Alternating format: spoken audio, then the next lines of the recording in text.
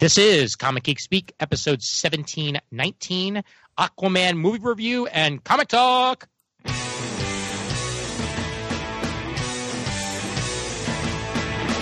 it on Wednesday, and you were psyched about it going to the bottom up. These guys will talk about it, everything the geeks love. From capes to laser beams, opinions like the seasons on everything you read. And comics, movies, games, toys, artists, Comic Geek Speak, Comic Geek Speak, Comic Geek Speak, Comic Geek Speak, Comic Geek. Uniting the world's mightiest heroes. This is... I'm Ian Levinstein. I'm Adam Murdo. And I'm Chris Eberly.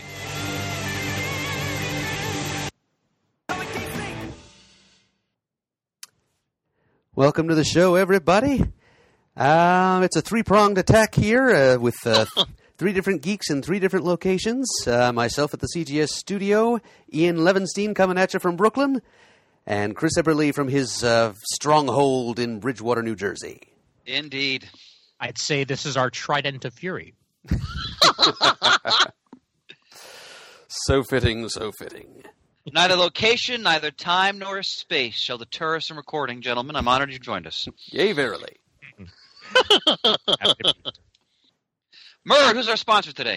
Well, Chris, our sponsor today is once again our friends at the Collection Drawer Company. Yes. Makers of the Drawer Box, the easy access storage solution for your comic book collection. Easy access because they open via a pull-out drawer in the front of the box as opposed to that pesky lid on the top of the box, which makes it nigh impossible to access the comics in a long box on the bottom of a stack of long boxes. And if you've got a collection at home consisting of many such piles of long boxes, you know how inconvenient that can be. But it's a thing of the past with the Drawer Box.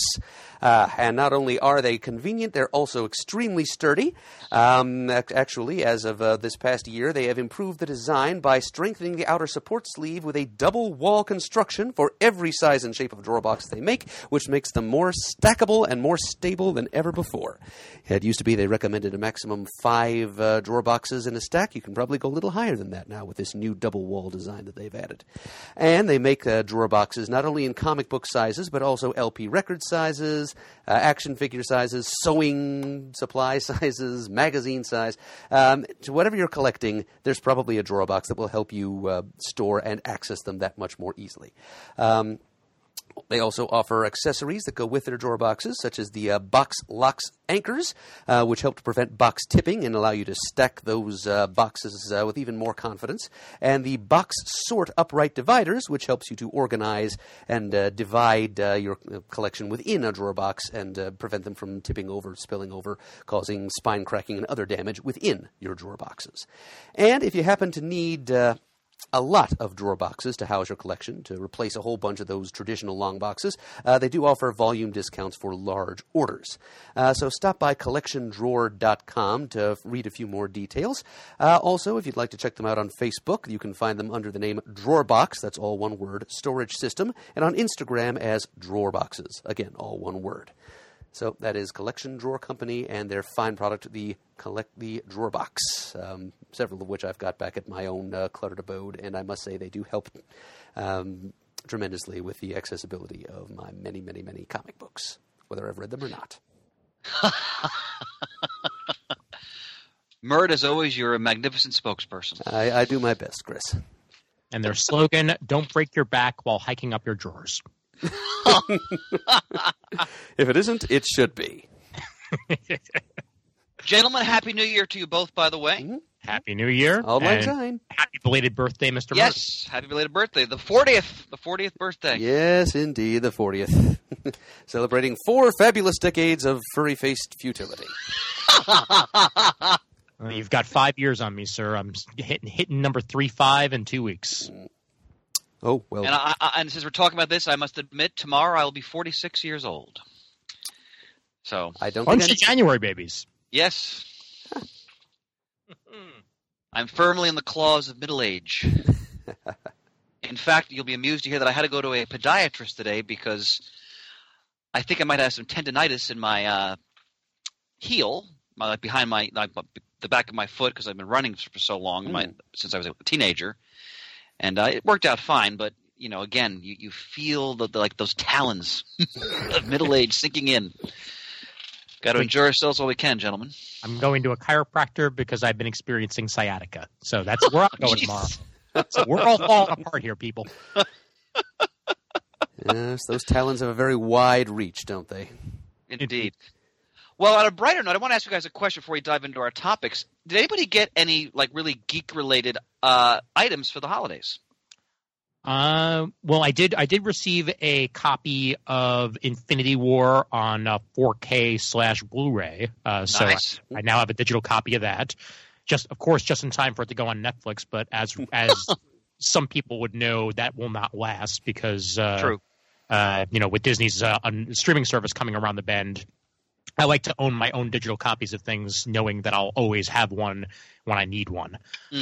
So I got that, and I may very well, if I'm playing my cards right, which I believe I am, I will probably have a PlayStation 4 for my birthday upcoming, and once that happens, I will be able to play more of the game that I'm going to discuss later on in this episode that involves a spider swinging through New York. All right. Ian, I'm sorry. When did you say your birthday was again? The 28th of January. 28th. All right. How about you, Murd? Any geek bounty for you? It was actually kind of a lean year for presents in general, Chris. I think between Christmas and birthday, which are a week apart after all, stacked together, it would probably occupy less than a cubic foot of space. But, as we get older, we need less stuff. True. So I did get my usual large gift certificate to Golden Eagle Comics. So that's a gift that keeps on giving. And a few DVDs of interest. I got a copy of Zardoz starring Sean Connery. Oh! I gotta watch. I've never seen that movie. I have to watch it. Oh, well, I'll try to watch it before our gathering at your house, and then I can let you borrow my copy. Honored, brother. As Honored. you did for me with Flash Gordon last year, and I Indeed. enjoyed that viewing experience so much, Chris, that I also got a copy of Flash Gordon for my birthday, with Alex Ross cover artwork and everything. Oh, yeah. And, Ian, I got a copy of The Venture Brothers Season 6 on DVD as well. Well done. I'm All right. working my way through Season 4 as we speak, actually. I'm realizing just how many of these episodes I missed when they were first run on Adult Swim. Yeah, no, I just barely finished the most recent season on streaming before it went away, so I'm caught up. But on the bright side, you'll probably have at least a year and a half, if not more, to catch up on Venture Brothers because they're not exactly timely. Right, I know how they do. Yeah. My selection. I got a thrilling gift. My brother bought me. He knows me so well. It just came out this past year because of the 50th anniversary. A massive coffee table book entitled "Behind the Planet of the Apes," and it takes you through. I'm still reading. It takes you through the entire history behind the original film. And since I'm I'm so in love with that movie, I'm just besotted. And just to get this book, I've just been page to page, all the behind the scenes information, like the illustrations, the storyboards, all that. Just this huge grin on my face. It's a magnificent tome. So good stuff. Love the title. Yep. So I'm really enjoying that. All right, Aquaman. I've been looking forward to talking about this film. Aquaman. I should have done Ted Knight. Ian, thanks for covering for me there. That's every time you got exactly. Well done.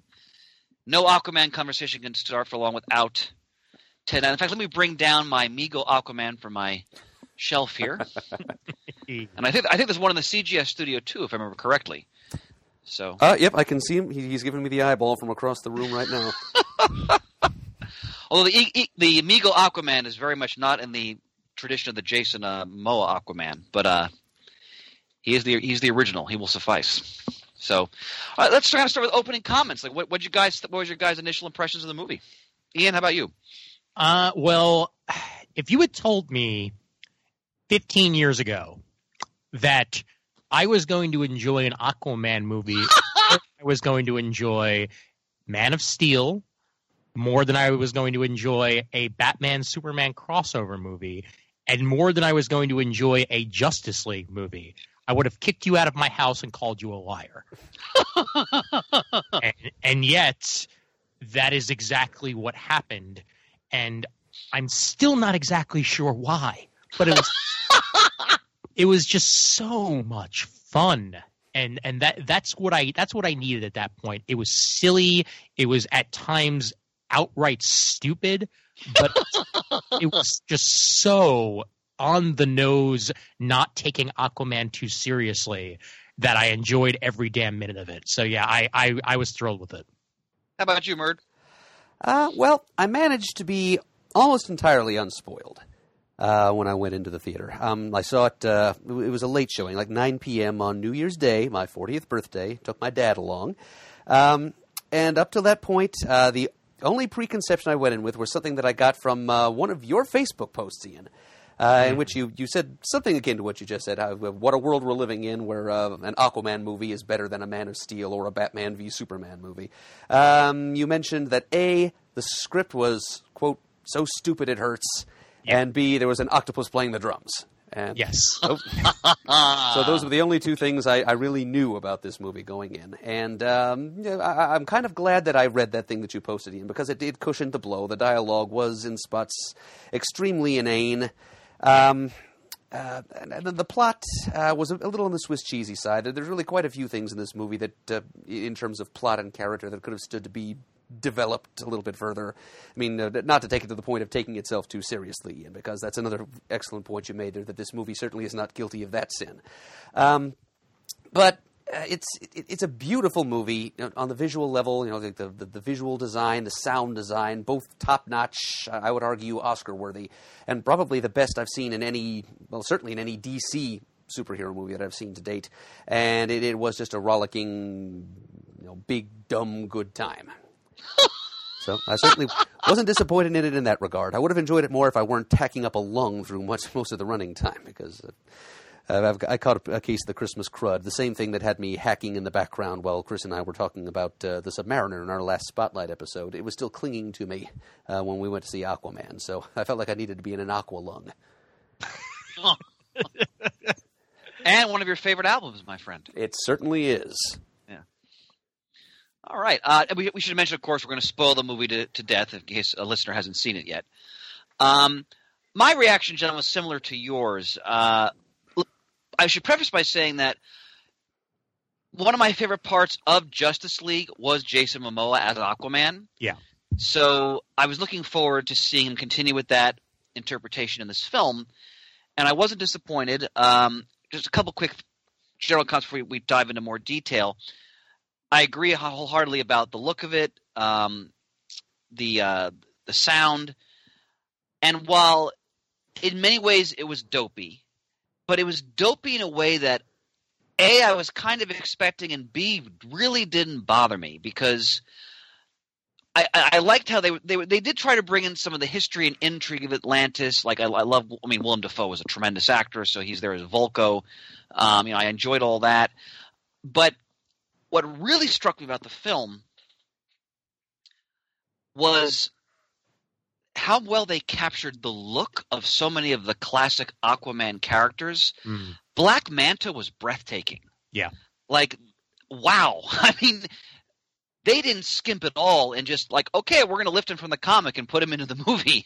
And it worked. And also, I mean, it was kind of goofy, but when Ocean Master put his helmet on, I'm like, wow, it's Ocean Master. Like they sometimes these adaptations, they either because it just won't work in a transfer, or the filmmakers see it as embarrassing, they don't make that direct translation when it comes to the costumes and the look of the characters from the comics. And I can understand that for certain properties, but they just did it here, and it worked for me. I mean, I was like, it's Aquaman. I mean, the whole look of the film was just a sheer delight for me, and one of my favorite parts of the viewing experience. But that aside, I mean, yeah, it was not the deepest film. I mean, I think Wonder Woman is still by far the best film of this unfolding DC cinematic universe. Yeah. But it was fun, and they really brought in a lot of the elements of the comic book and its history, and I love Momoa's interpretation of the character. Like, I really enjoy, like Man of Two Worlds, and the humor that's there, and just the sheer physical charisma of his performance. So I dug it, and I know it did well, so I'm assuming they're going to make a sequel. Anybody hear anything about that? Or more than likely. I mean, I would think at this point. I mean, with what is it? Wonder Woman 1984? Is yes, that? Yep. That's next up on the slate, and there's certainly hasn't been any talk of a Justice League sequel. The Batman movie is kind of dying on the vines. Flash is in turmoil. Nobody's talking about Cyborg anymore, so they're going to have to go with what works. And Aquaman made a ton of money, so it makes perfect sense to make a sequel. It has crossed the $1 billion mark. Wow, has it really? Yeah. Well, that's worldwide because I know it did really well in China, for example. Right. Oh, that's great. So let's go further. Like, what elements of this movie really worked for you, gentlemen, and what didn't work? Like, what made you cringe in a way that was not, with irony attached to it? So, I was actually thoroughly impressed with the action of the movie, and I didn't exactly know what to expect because, I mean, with a director like James Wan, who's mainly known for his horror work, like he did Saw and Insidious, and he did do a Furious 7, which was kinetic as hell and completely was ridiculous in ways as well. And he took a lot of those sensibilities. He took a lot of the Fast and the Furious sensibilities here, especially with like the chase scenes that were going on at times, and applied them for the water. And he basically made, and I mean, pardon my French, he made a underwater Black Panther, especially visually, because when you first see Atlantis, that's immediately what came into my head. Like, we're in a forgotten wonderland of a world that could never possibly exist, but it was right under our noses the entire time. And that's what Wakanda was for Black Panther, and that's very much what Atlantis was here. And it's unique in the visuals, and it's also visually stunning in general. It's just it completely enraptured me in that way, and the action and the visuals are 100% what got me for this movie. And what didn't work for you, Ian? The writing.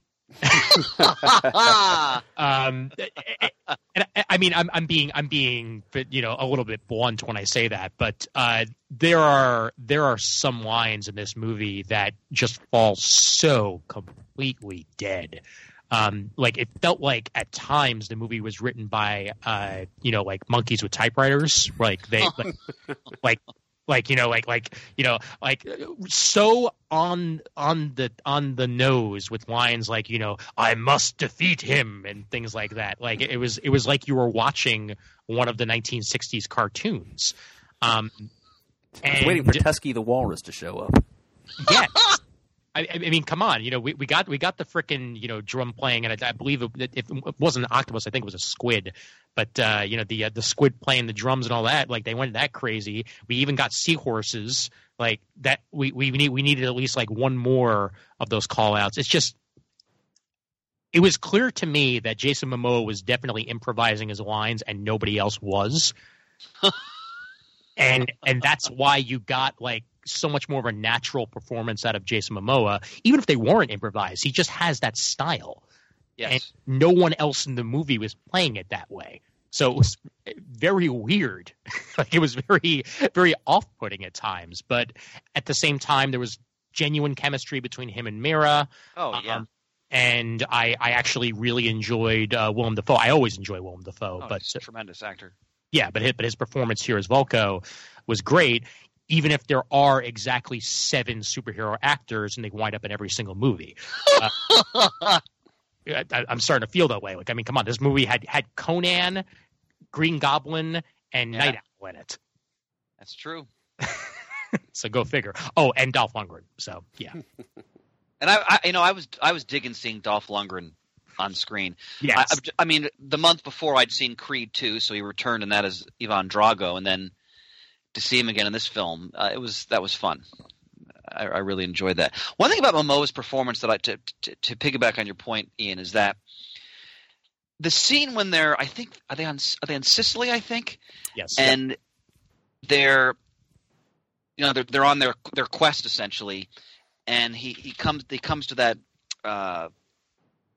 so that overlook, and there's statues of various figures from ancient Roman history. And he's saying, well, Scipio wasn't a king and he was a general. And Mira's like, how do you know all that? And he said, well, my dad learned history. And I was like, okay, that's a really cool moment in the movie, because whoever came up with that scene, because they're acknowledging that, he's not a bonehead, and he's someone who is going to be a king himself. Yeah. And they're showing that, Aquaman Arthur Curry is a person who really of depth, who has a lot of knowledge and gravitas and experience. And I thought it was a quick little scene, but I thought it was really important that they put that in there, and I really appreciate it. Plus, I just love Roman history, but I just appreciated that because they're showing that he's not just some a dude. Like he's someone who there's something more to him than just the musculature and so forth. Yeah. Murd, how about you? What worked and what didn't? Well, my likes and dislikes map pretty cleanly on Ian's, I get the feeling. The visuals were the strength and the writing the weakness. So the whole everything with the visual design, the color palette for this underwater world was just dazzling. And the sound, as I mentioned, also these sort of technical things are probably deserving of some kind of award nomination. We'll just wait and see. So I did feel kind of transported and immersed, no pun intended, in this beautiful underwater world. But yeah, the story though was something of a problem. I'm glad that we like Arthur Curry himself were sort of carried along on the fast-paced tides of this story, so fast that we don't get much of a chance to think about the inanity of some of the situations, or the unlikeliness of certain turns of events. The whole twin scavenger hunt that Orm is off gathering the approval of the other tribes of Atlantis, and Aquaman and Mira are off on their little romancing the stone-style adventure to find this silly trident that for some reason is going to make everything better. And in the end, it's not so much the trident as the gigantic aqua monster so awkwardly set up by foreshadowed by a random remark that Orm made back in the Royal Palace of Atlantis that really turns the tide of things. So, yeah, it's that it felt a little to me like it began tonally, like with the adrenaline-addled inanity of a 90s action movie, like the altercation between Aquaman and Black Manta and Black Manta Senior on board their pirate ship. It was kind of like a Steven Seagal movie, and then it sort of metamorphosed from there into an 80s sci-fi fantasy movie with bits of 2 or 3 other kinds of 80s movie grafted onto it. It's like at this point it's romancing the stone, at this point it's Indiana Jones, at this point it's the Karate Kid, and the list goes on. And the music, which I enjoyed, it was pretty self-consciously emulating music of 80s scores at points. The characters, a lot of them I thought were a little bit on the thin side, with the exception of Aquaman. Ian makes a good point that his dialogue seemed a bit more natural, and he might have been the only one that was allowed to ad-lib his lines. Willem Dafoe as Vulko. This is going to sound kind of silly and superficial, but I would have bought him as the character much more if they could have just given him a few false whiskers to wear. Because to me, Vulko minus beard equals no Vulko, no matter who's playing him. It's true. Vulko always has a beard. That's a good point, Mert. So that's one thing I missed. The character of Ocean Master, I agree with you, Chris, that I had kind of a little fangasm moment when he finally put his fin-trimmed metal mask on and said the words Ocean Master. But that and character, it looked good. It actually looked good. Yeah. I wouldn't have thought that mask would translate so well to film, but it did. But I did think his character came across as flat as a flounder. We needed a little more. Talk about something that needed to be fleshed out a little more. More of his background and his motivations. I mean, we know that he's hungry for power. He wants to become Lord of all Atlantis. He wants to be the Ocean Master, kind of like the undersea emperor. And he wants badly to attack the surface world. And I guess if you read between the lines, it's not too hard to figure out that part of his desire to attack the surface world has its origin in his lifelong feeling of inferiority to his land-born hybrid brother Arthur. But that's not really it's not put on paper, if you will, in the script. It's not put out there as clearly as it should be. He does pay some minimal lip service to, pollution and nuclear energy and whale hunting and stuff. The usual Atlantean beefs with the surface world. They checked all of those off, but it felt like we needed. There are the makings of a good, complex character there, but a lot of the dots were not connected, and a lot more dots needed to be drawn. And, of course, there's probably, as we've said, going to be another Aquaman movie, since this one made $1 billion, so there's plenty of chance for Orm Marius to become a better rounded character in the future. I'm kind of hoping for that. Talking of visuals again, and just thinking about Orm Marius and his own little quest to either cow or cajole the other tribes of Atlantis into joining his cause. I'm thinking about that big battle between Orm's forces and the Brine, led by the voice of John Rhys Davies, when Aquaman shows up with the trident and the giant Kraken monster. But the Brine are, and both the Brine themselves and their crustacean technology is some of the coolest alien beings / alien technology that I've seen on screen. It was extremely toyetic, and I thought to myself, wow, if this movie had come out when I was 5 or 6, I would totally have wanted my own little plastic articulated replica of those crab troop carriers scuttling around down there. That was a really cool scene visually. There were a lot of really cool things visually. It's just that, as I'm trying to get across here, that there's other elements of the story that really left something to be desired. So if you're just going for a visual feast, this movie absolutely delivers, but on the level of narrative, it needed a little bit of beefing up.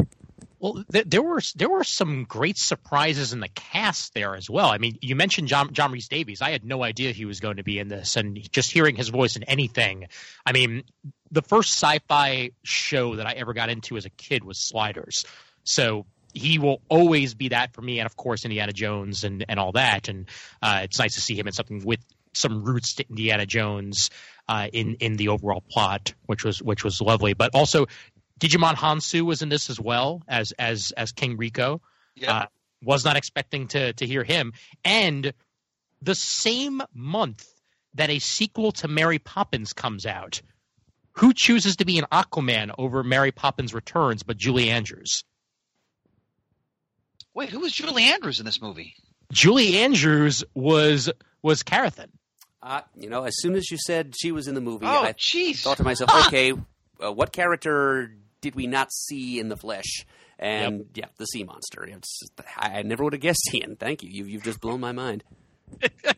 That was just a fact that I had heard before I went to see the movie. I knew she was in it somehow. I didn't know as what. And then when I saw it, go figure. But the best surprise for me, because I hadn't actually seen him in any of the trailers, but Tamora Morrison as Tom Curry in this, I don't think I've seen him in anything since he was Boba Fett. Now, I read that Jason Momoa has strong ties to New Zealand. Yes. And I believe that he insisted that this actor be in the film. Well, he was. What's that? I'm glad he was. Yeah, no, I thought he was excellent. Yeah. What did you guys think of how they portrayed his mother, as played by Nicole Kidman? I thought she was excellent in the early scenes, the flashback origin sequence, if you will. Yes. It was really hard for me to do anything but roll my eyes at the reveal of her survival, having come through the trench into Skartaris or whatever that was supposed to be, the dinosaur place, mainly because it was just so precisely the same story beat that we got with Michelle Pfeiffer and Ant-Man and the Wasp. True. I thought the same thing, Murd. Yeah. Yeah. However, it was great to see her have action roles, because very rarely do you get to see Nicole Kidman fight like that. True. Very true. Yeah. I'm sure there were, stunt doubles out the wazoo, but still, she got to cut loose a little bit, which is pretty cool. One thing I like you gentlemen, a lot of the plot, the writing, some of the characterization, I wouldn't say I was rolling my eyes, because I went in with very modest expectations, and I just kind of rolled with all that because, like you said, I was so enjoying the visual aspect of the film and how they clearly really got that aspect of the comic. I love seeing all the different Atlantean tribes and, you know, that dynamic and, you know, the Atlantean soldiers, their armor, and it looked so good. And I mentioned this earlier in discussion. I could not get over Black Manta. Yeah. Like I had this huge grin on my face. I mean, they didn't do much with his character in the movie, really. He was kind of like a secondary villain, so to speak, in this particular story. But I mean, in the teaser at the end, they're setting him up to be more, obviously, in a sequel. But just like when you first saw him, and you saw like his minions and the way they looked, they're like, wow, they took this right out of the book. I mean, and you'd think that like his helmet is so big, and they even made a joke about that. He's like, oh, I got to have a bigger helmet. And I thought, okay, how are they going to transfer this to film? Because it may look, you know, really goofy. But I was just – maybe to a non-comic person they kind of found it goofy, but that was one of my favorite experiences of the whole movie, was just seeing how well they nailed the visual for that villain. And just like the eye beams and the whole thing. I mean, it was like that scene where they're fighting on Sicily and chasing over the rooftops, and you know, the one Atlantean soldier has to put his head in the toilet because he can't breathe, and you know, like the action of the movie was really well done. Oh, yeah. And as you said, Ian, the other thing I really enjoyed was the chemistry between Mira and Arthur. Like that was for me was in terms of character in the movie. That was one of the highlights for me. And as I said, I really enjoy him as Aquaman. Now, it's not the Super Friends Aquaman. It's not like the, you know, totally grim killing Aquaman, or that maybe that'll come down the road as the burden of the crown weighs more heavily on him. But I so enjoyed him in Justice League. That's one of the highlights for me, and because I consider that film very mediocre. But he brought that same sort of that sense of fun and that spirit, and you know that I mean, the guy has tremendous charisma just as an actor, and it really translated in the movie. By the way, Ian, I meant to ask you because I didn't see it. How was he as Conan? Not great. Okay, but then again, I don't really think that was exactly his fault. Yeah. I feel like they were that was at the time where they were trying to remake anything and everything under the sun. Yeah. And it had a weak script, and it really didn't have the visuals to go along with it. It was a B movie more than anything else. Oh, I'm sorry to hear that because I love Conan. But in fact, later on this episode, I'm going to talk about. I just read Conan the Barbarian #1, the new one. So nice. Yeah, but I could watch him as Aquaman all day, and I hope if they do a sequel, which based on the returns is likely, they have him evolve in the role of king. So we can see the impact of that responsibility on him, and I hope they take it in that direction, because if you read the Aquaman comics, especially a lot of the Peter David material, you know they really get into the political dynamics and intrigue of that world and the kingdom and what he has to deal with. And Jeff Johns did that wonderfully when they did the New 52, which is one of the few New 52 titles I really liked, and.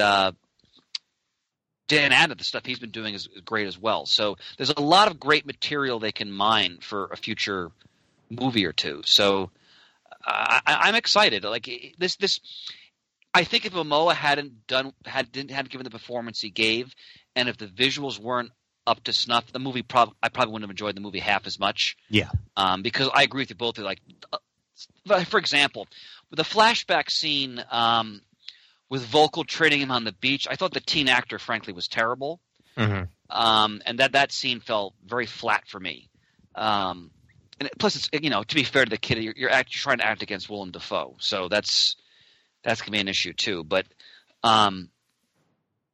if they can punch up the script going forward a little bit and bring in more of that gravitas, and you know, you still get those types of the level of performance from Momoa, I think you could have a really enjoyable and perhaps even better second film. So yeah, and like Murd said, Ocean Master in the comic is a very complex character, and he's one of those characters who he's not always necessarily the complete villain. Like he still feels a loyalty to Atlantis, and I hope they can pursue that further. Which they kind of set that up a little bit there at the end when they take him prisoner and so forth. But kind of hinting that he's well, he doesn't seem to have any kind of grudge as he's led away. Like he feels like he's regained a connection, gained a brother out of this whole thing. So it's like, I guess he feels in some small way gratified.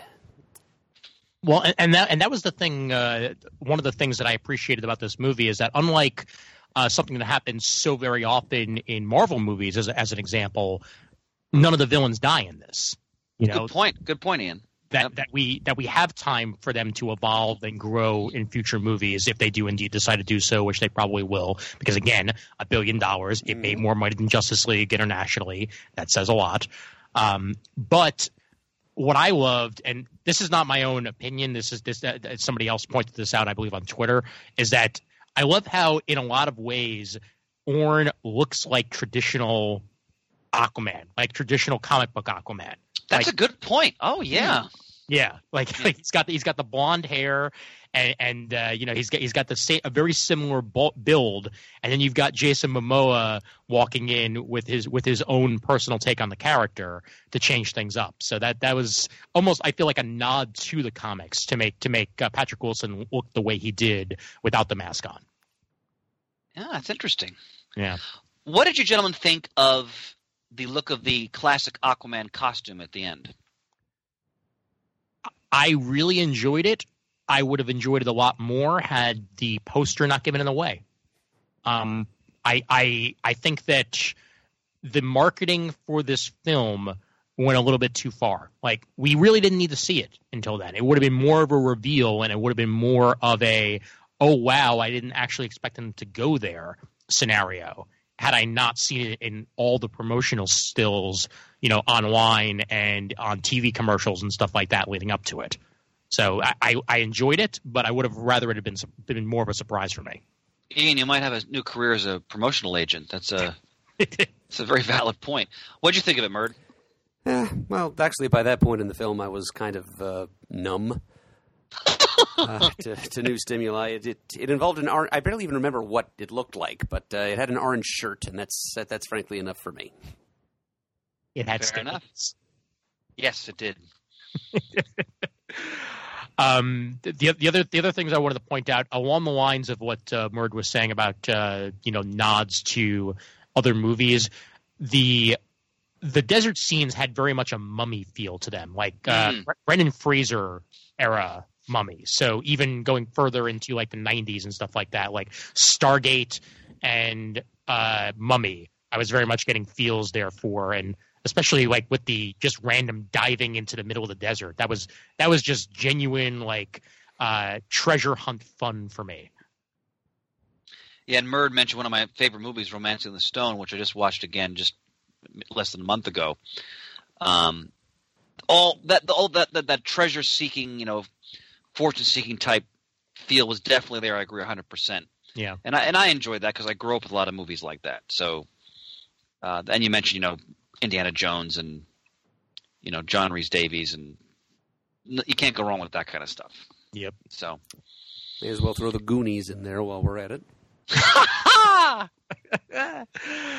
And I'd say probably the most unexpected positive fight scene was Mira utilizing the wine when that's they right were on the island. That was such a like a good use of liquid as a weapon. Like I was not expecting that, and then suddenly all the bottles burst the way they did, and she uses that to her advantage. That was fantastic. Well, I think they did a nice job of showing, because you have to assume a lot of the audience really doesn't know anything about Mira.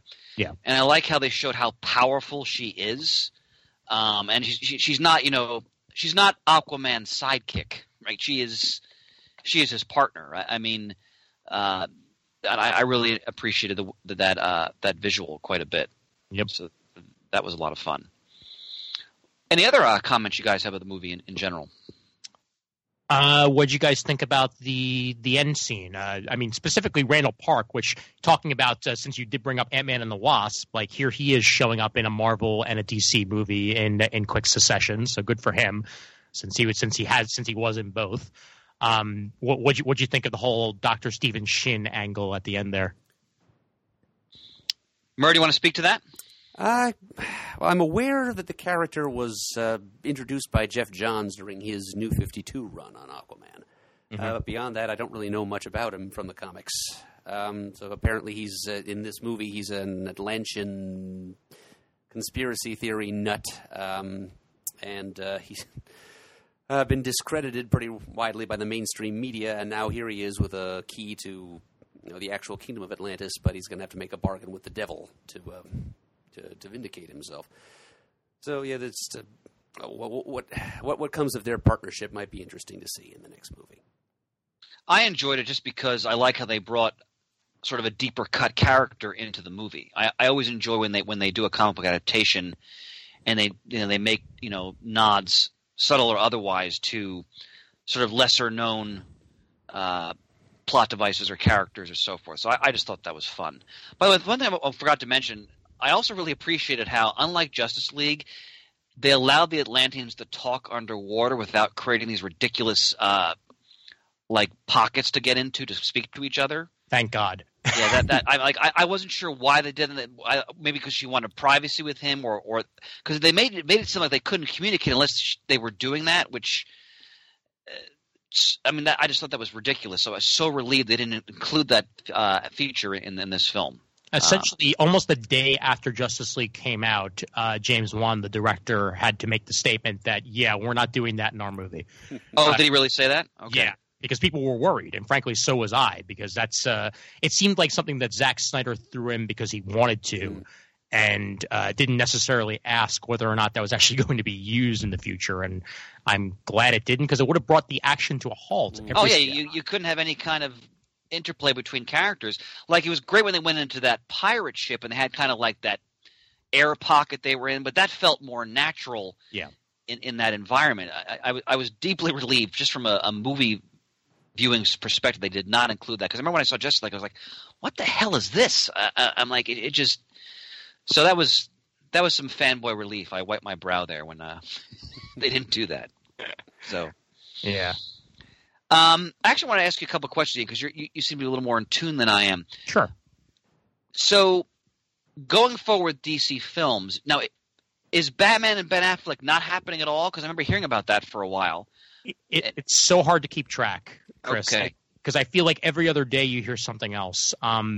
Last I had heard, it was in limbo again, but every now and then you hear Ben Affleck say, well, I'm still up for it if they want to. And, same with Henry Cavill. Like, Henry Cavill's out, but he's in, but he's out, but he's in. And nothing's actually been confirmed or going forward.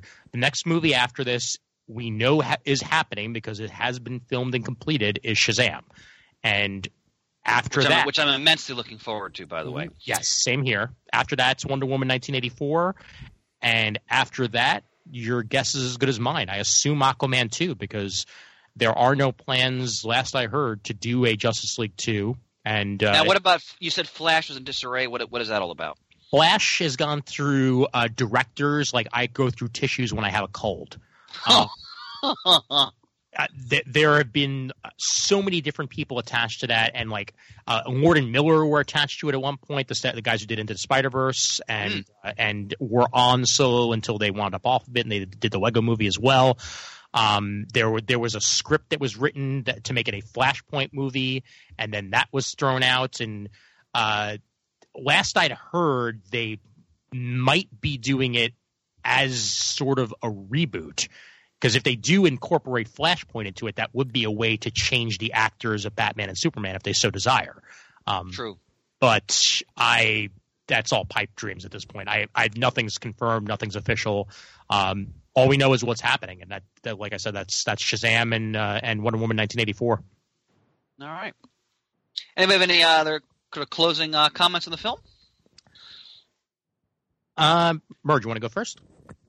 I don't really have anything more to say that wouldn't be repeating what we've already said. It's a beautiful movie, and it just leaves plenty of room for improvement as far as actual storytelling when we get around to the sequel. Yeah. The only other thing that I would say is this movie, along with Wonder Woman, proved that what DC was doing wrong. Again, me personally, because trust me, I know there's plenty of people out there who enjoyed the other movies before this. I I was not a big fan of them. It's the way it goes. But what I think this movie gets right, and what Wonder Woman got right as well, is embracing its comic book roots. Absolutely. And not being afraid to be silly sometimes. Yeah. You know, you don't have to be entirely serious. Like, you can make a serious movie with at least a little bit of levity to it. And that's what we had here. There were moments of serious, and there were moments of silly, and moments of outright ridiculousness. Because how could you not? I mean, or else you would have wound up with the fake Aquaman movie that James Cameron didn't make in the Entourage TV show. So yeah, I enjoyed it, and I'm looking forward to what comes next. And I think that if they continue making movies of this ilk, then DC might have something going for them. But we'll have to wait and see. I concur in that. Even in the most serious, darkest moments of, like, you know, the Marvel films, there's always find room for humor. And humor is intrinsic to a lot of the Marvel properties, really. But when I go back to the DC films, like, one of my favorite moments in the Justice League movie, which I'm assuming was probably scripted by Joss Whedon, was when Wonder Woman tricks Aquaman with her lasso. And remember, he says all these things that he didn't want to say, and you know, that's a fun moment in the film. And I agree, like, in both Wonder Woman and in this film, you have those moments of levity, and it's so important, because if you're dealing with world-altering stakes in these comic book stories, if it's all grim and gritty, and I mean, there's a place for that. Don't get me wrong, I love grim and gritty, but you know, you can also get really bogged down in that. And, like, for example, I really enjoyed, and I've said this before, much of Man of Steel. I like Henry Cavill as Superman. Having said that, the last, like, 45 minutes of that movie, you know, it was just too much, too dark, too, you know, the term we've often used is disaster porn. And I want to see more of a balance. And I'm going to echo what you gentlemen said. You know, I think this particular franchise, Aquaman, has real potential. I think Momoa is fantastic in the role, and if they can just kind of get the writing up a little bit, maybe it takes a little more time to build up some characterization, it could really have legs. So I was really pleased with it overall. I also appreciate the accidental kismet of the fact that the last CGS episode before this was a Namor spotlight, and here we are with our Aquaman review. Ian, that wasn't an accident. Well done. Indeed. All right, Jim, what's our freckin' swears? Ian, go ahead. I'm going to give it a solid 3.5. Murd? 3.25 was what I had in mind. Ian, you beat me to the punch. I give it a 3.5 as well. So. All right. Sounds good. Not bad at all. All right, boys. Let's talk about some comics and stuff in general. All right, cool. If you don't mind, I'd like to talk about a couple things I've just read today. No, go right ahead. As I mentioned earlier, I read – because I just got my shipment actually today for the month. And I just read Conan the Barbarian #1. Marvel has the property again. So it's the relaunch, although they have legacy numbering, which I also appreciate. And I've been really looking forward to this because it's written by Jason Aaron, who basically was born to write Conan. If you ever read the book The Goddamn, which he did some years back, which is sort of a take on early biblical times, tremendous and very brutal. And so Conan the Barbarian #1, it incorporates both young Conan the Cimmerian, the Reaver, the Slayer, and also Conan the King. So it goes back and forth in time. So it's going to incorporate both elements of the Conan saga there. But when you open the book, the first 2 pages, and I was grinning ear to ear because I love when they show deference to legacy, is a collage of Conan art from throughout Marvel's history. So they have like Barry Windsor Smith, the great John Buscema, Marie Severin, like various people who drew Conan for Marvel. They have a collage, and they're taking you through the history of Conan as it was in Marvel Comics. So that's a great. Once I saw that, I was immediately thrilled. I knew this was going to be in good hands, and Aaron does not disappoint. Obviously, the violence. I mean, within a few pages, you see Conan behead 2 men with one stroke of his sword in an arena. But there's sorcery. There's great sword fighting. All the stuff you want in a Conan comic. But it also has the gravitas because Aaron is also taking you back and forth to when Conan later becomes the king of Aquilonia. You can just tell as you go through this issue that he loves this character and his world, and certainly very much in this first issue he does it justice. The art by Mahmoud Asrar is fantastic. Matthew Wilson, beautiful coloring. Travis Latham lettering. The whole Asad Ribic does the cover. Like, this is a beautifully made book, and I've had to cut down on some titles just because of money, but this is a book I'm going to be staying with. I was really looking forward to this. I've loved Conan since I was a kid, and this is a wonderful addition to the canon. So, highest recommendation there. I also read, again today, I'm looking forward to this, Winter Soldier #1 by Kyle Higgins, a writer I've always lauded on this program. Artist Rod, is it Reis? Is that how you pronounce his last name? Well, it's Brazilian Portuguese, so the R often comes out sounding a little bit more like an H, so like Reis. Murder, leave that into your expert command of accents and linguistics. This was excellent too. I've loved Higgins' work on Cowl, Hadrian's Wall, Nightwing. He's a writer who I think is one of the best in the business. He doesn't get necessarily as much notoriety as others, but this takes you right to where the Winter Soldier is now, and basically he's trying to redeem himself in a sense by helping other people who found themselves in terrible situations, like he's helping people who've defected from Hydra, for example, to start their lives over. Artwork's beautiful. First issue, strong right out of the gate. They establish, what happened to the Winter Soldier, how he ended up where he is, and why he's trying to make a change that will not only help other people, but also himself in a sense. He tries to find redemption. It's excellent. I have issue 2 here as well. I haven't read that yet. By the way, I want to point out that in more recent Marvel comics from the past month, they obviously pay tribute to Stan Lee. They have a black banner on the top, Stan Lee 1922 to 2018. You open the cover, the first 2 pages are black and mourning, and then the 4th page is a beautiful sketch by, I think it's Phil Noto, of Stan Lee grinning behind his sunglasses. So it was great to see that. And what I loved is in the back of the issue they have an old Stan soapbox. Nice. Hang loose, heroes. I love that hyperbole. Where he kind of lays out in this particular soapbox the Marvel philosophy. It's a great tribute. That I like how they didn't have someone write an essay. They just left it to Stan himself in his own words. So that's beautifully done. And Murd, the last book I want to talk about that I read today, Thanos: The Infinity Conflict. Oh, yes. Latest OGN offering from Jim Starlin. Yep, and Alan Davis and Mark Farmer. Do you have this yet? I'm sure I do. I've got kind of a stack of these Thanos, the Infinity blank OGNs that's been piling up back at my apartment. Okay, I won't spoil anything. All I'll say is, first of all, there's a really fun cartoon introduction by the great Al Milgrom, which is fun. And first of all, it's an Alan Davis, Mark Farmer production, so it's freaking gorgeous to look at. I love them as an artistic team, and without spoiling, it's a continuation of this. Again, Starlin's been doing a whole series of Thanos OGNs in recent years, and what we have here is Thanos in his quest not just to control the universe and to win the favor of death, but now he essentially wants to be the universe.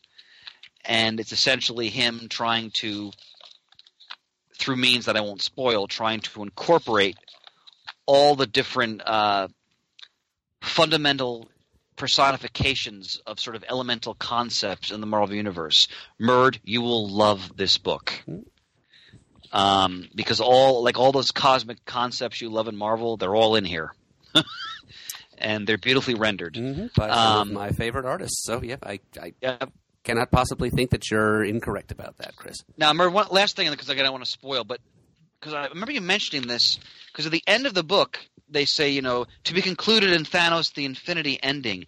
Now, wasn't Starlin, though, unhappy with the way Marvel was treating his handling of the property? Didn't he leave?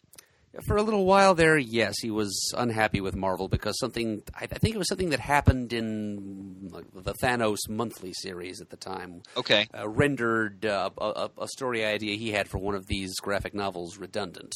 And he was upset that no editor had warned him about this, or no editor had coordinated with other editors to prevent this from happening in the Thanos Monthly. And anyway, he walked off of the Marvel Comics, saying at the same time that he was angry only at the comics publishing branch, not the filmmaking branch, who were being very good to him financially. I hope so. But apparently they found their way past that because these OGNs are continuing to be released.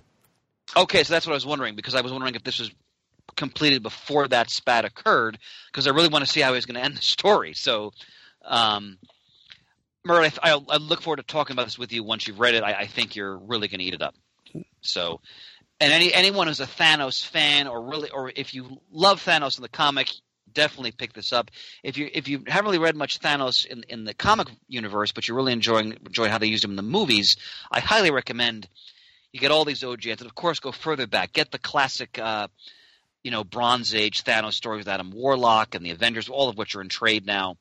Of course, the death of Captain Marvel is also essential, but it's a pleasure to see Starlin cutting loose on arguably his most important creation. So, great stuff. That was why I just want to talk a little bit about a couple of books. Gentlemen, please fire away anything else you want to bring to the table. Well, I've got something for you guys. Ah!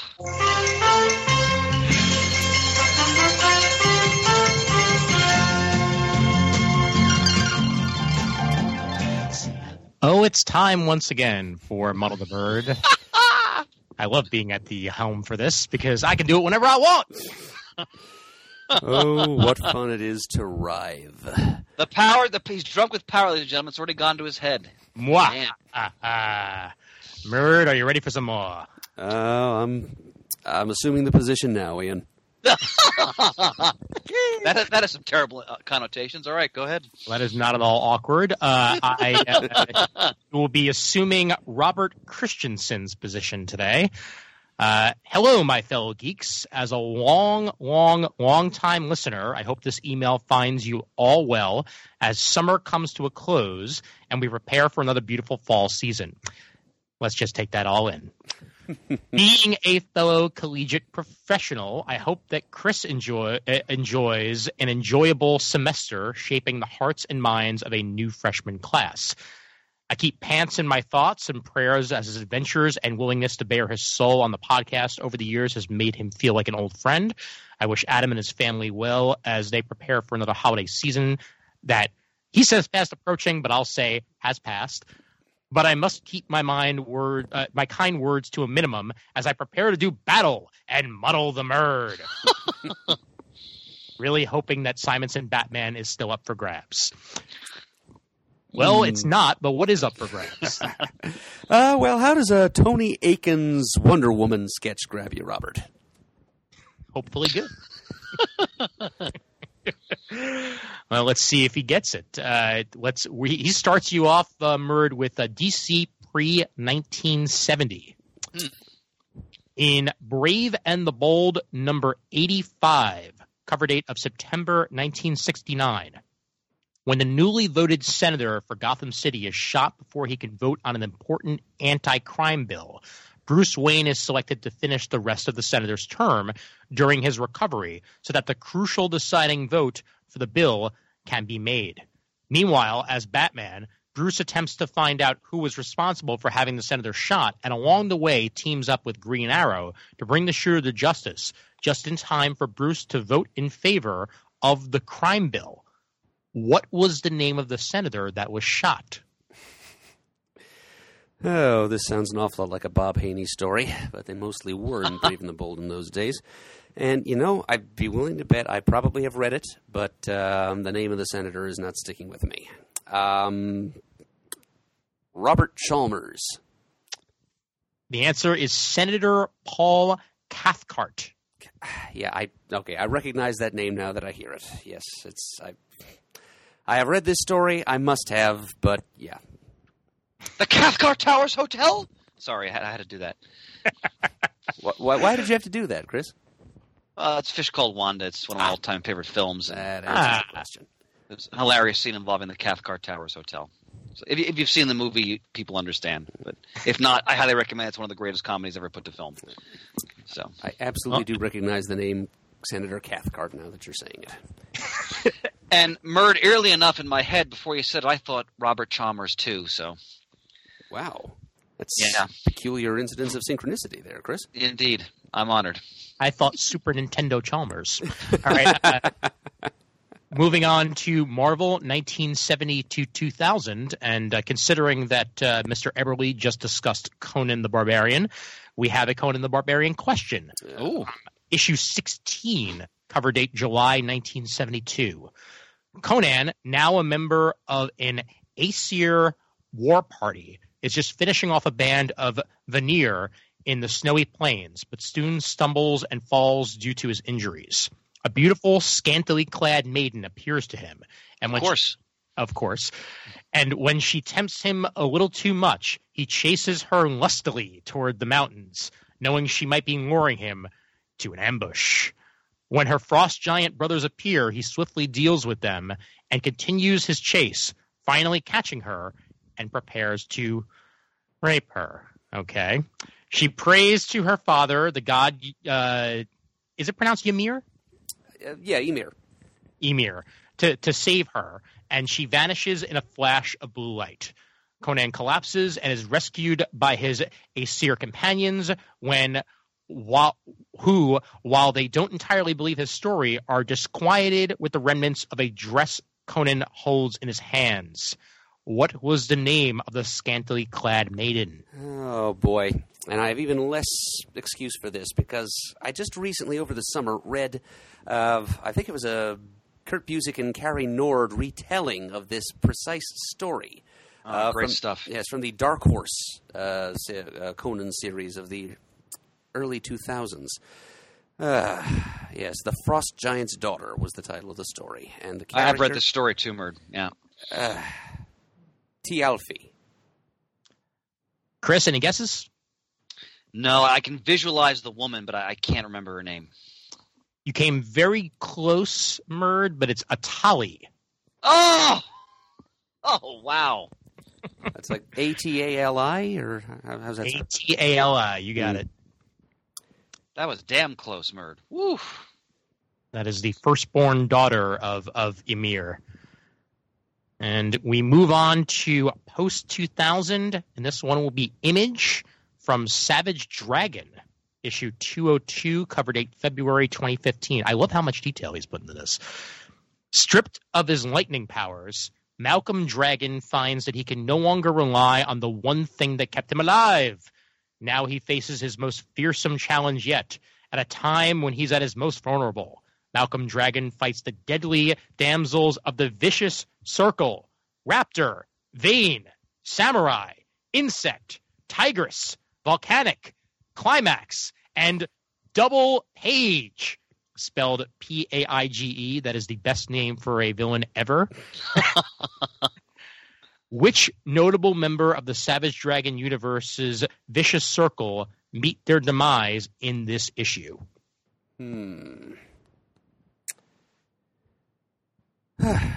Well, yeah, I think I'm going to be posting a little something to Robert in the near future here.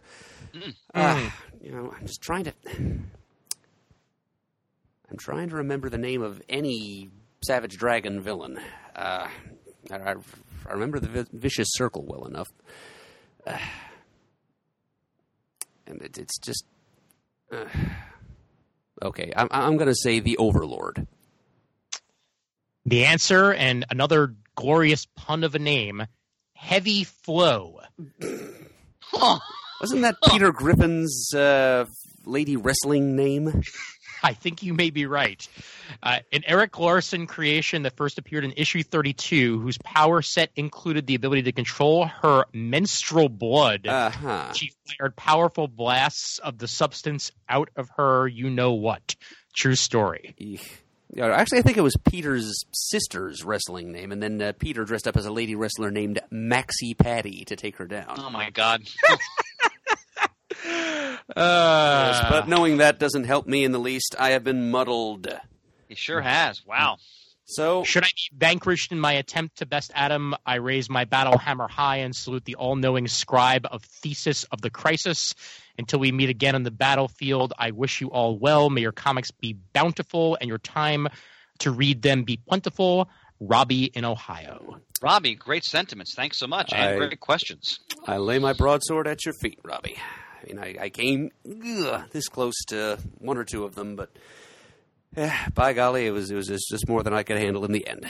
So, I'm afraid it's a little late for that Simonson Batman, but hopefully this Wonder Woman drawing will be a nice consolation prize. And I'm happy to add that we actually found our remaining supply of prize art from our esteemed anonymous listener who sends donations in to be used as prizes. So if I'd been muddled the last time we did this, I would have had to improvise somehow, but now I've got some actual artwork that I can send, so any of you out there who are interested in competing in this Muddle the Murd trivia competition we do from time to time, please send your submissions, consisting of 3 questions, 1 Marvel, 1 DC, and 1 Independent, also broken down by timeline as pre-1970, between 1970 and 2000, and post-2000, respectively. And just email them all to comicgeekspeak@gmail.com. And don't forget to provide the answers for these questions as well, because 1 or 2 people have in the past forgotten to do that. Very good, very good. All right. Okay. What else is on your docket, gentlemen? Well, I got a few things. Please. So, first off, have you all read Young Justice #1? I have not read it yet. I apologize. I have. All right, great. You guys can talk about it. Spoil it away. It's fine with me. All right. Well, I read it. I read it tonight. It was the first single issue of a comic that I bought in over a year at the comic shop. Wow. I went to Forbidden Planet shortly after work yesterday in Manhattan, right before catching a movie, and I got it. I had to get the cover that followed that lovely internet meme. The meme is of a guy turning around from his girlfriend to look at the butt of a girl walking by, and the girlfriend's looking on all shocked. Only this one is Connor Superman walking by, a girl catching his turning around and catching his butt as he walks by, and the boyfriend being aghast. Huh. It's a fantastic image. I couldn't resist it, and it came with a digital copy, so why not? But I read that earlier today. It is Bendis' take on the world of Young Justice with art by the amazing Patrick Gleason, and I could not be happier. Anyone who's ever heard me speak knows that I'm a huge Young Justice fan. So it's not a surprise for me to say that I am very happy to have them back. No, I have not watched the animated series yet. I have not given DC's universe my money, but chances are once the season is complete, I will go ahead and do so. But this first issue captures their voices pretty well. I was worried about that a little bit since Bendis comics tend to have a very Bendis voice. Along the lines of, like people sitting around a table and having conversation. And that doesn't always work, especially with youngsters, even though he's written, Miles Morales for years and a young Peter Parker for years in the Ultimate Universe. I was a little bit worried, and he manages to capture their voices very decently in this. Not quite Peter David level, but I'd say we're introduced to Cassie Sandsmark for the first time in years as Wonder Girl since, I believe, the end of the original New 52 Teen Titans. We haven't seen her. And she's in Manhattan starting a job and going to college. And Tim Drake is there as well, without the second R in his costume and referring to himself as Robin. So clearly I missed something, because last I checked he was still running around as Red Robin in Detective, but I haven't read those in a while, so I'm clearly need to catch up to find out exactly what happened to lead him to start calling himself Robin again. Frankly, I'm happy because that extra R did nothing for me. He was still Robin, and he still dressed like him, so whatever. But we're treated to not only Young Justice, but we get a lot of Gem World in this. We get the introduction of a teenage Green Lantern called Teen Lantern, which is interesting, and I wonder where that's exactly going to go here. We've got the daughter of Jonah Hex, Ginny Hex, showing up from Texas as one of the soon-to-be members of the team. And Bart Allen Impulse who is back in town, and he seems to know a lot more than he should, which means I definitely need to catch up on my Flash, because it feels like he's almost like Deadpool-esque in his knowing about the universe things that other people should not. I feel like he may actually know things about the previous universe along the lines of what Wally did when he first. Interesting. Especially with the reveal at the end of this issue, which again, I might as well go ahead and say that there are spoilers in this, since I've been spoiling enough, that Con-El shows up at the end of this, clone Superboy, and he has a scruffy beard, and he looks like he's definitely been dealing with something for a while, as he's certainly aged. And that's something that Superboy does not really do. But he looks like he's probably aged maybe 2 or 3 years since the last time we saw him. But he knows who Bart is, and Bart definitely knows who he is. And Tim does too, or at least he says at one point, like, it's not Young Justice without Connor. And I need to catch up on my detective, because last I checked, he still had no idea who Connor Kent was. Because I know that there was an issue where a future version of Tim comes back and mentions Connor, and Tim is like, who's Connor? So clearly something happened, or I'm missing something. But the thing that I definitely want to hear Adam discuss is earlier on in this issue, they mentioned that there have been 7 crises in the history of the DC universe, all of which are related to Earth. And that's the reason why, whenever changes happen, we can all go back to one of these crises as one of the reasons why this change occurred. And it's one of the reasons why people from Gem World appear to be showing up on Earth, and why this major conflict is occurring, and why this gathering of people winds up happening the way it did. I love the art. Writing's on par. I am definitely going to be picking up more of this. Welcome back, Young Justice. I missed you so. And Mr. Murd. Well, I had probably even more questions than you had, Ian, as far as who should remember what, which versions of certain characters should still be in continuity and remembered by other characters or shouldn't be. I think I'm even further out of the loop than you are there, and so. Yeah, but I do have kind of a sneaking suspicion, though, that the answers to these questions will not be easily had simply by going back and reading recent DC releases. You're probably right. You said something happened in recent comics that led to this configuration of continuity. I think what happened was DC hired Bendis.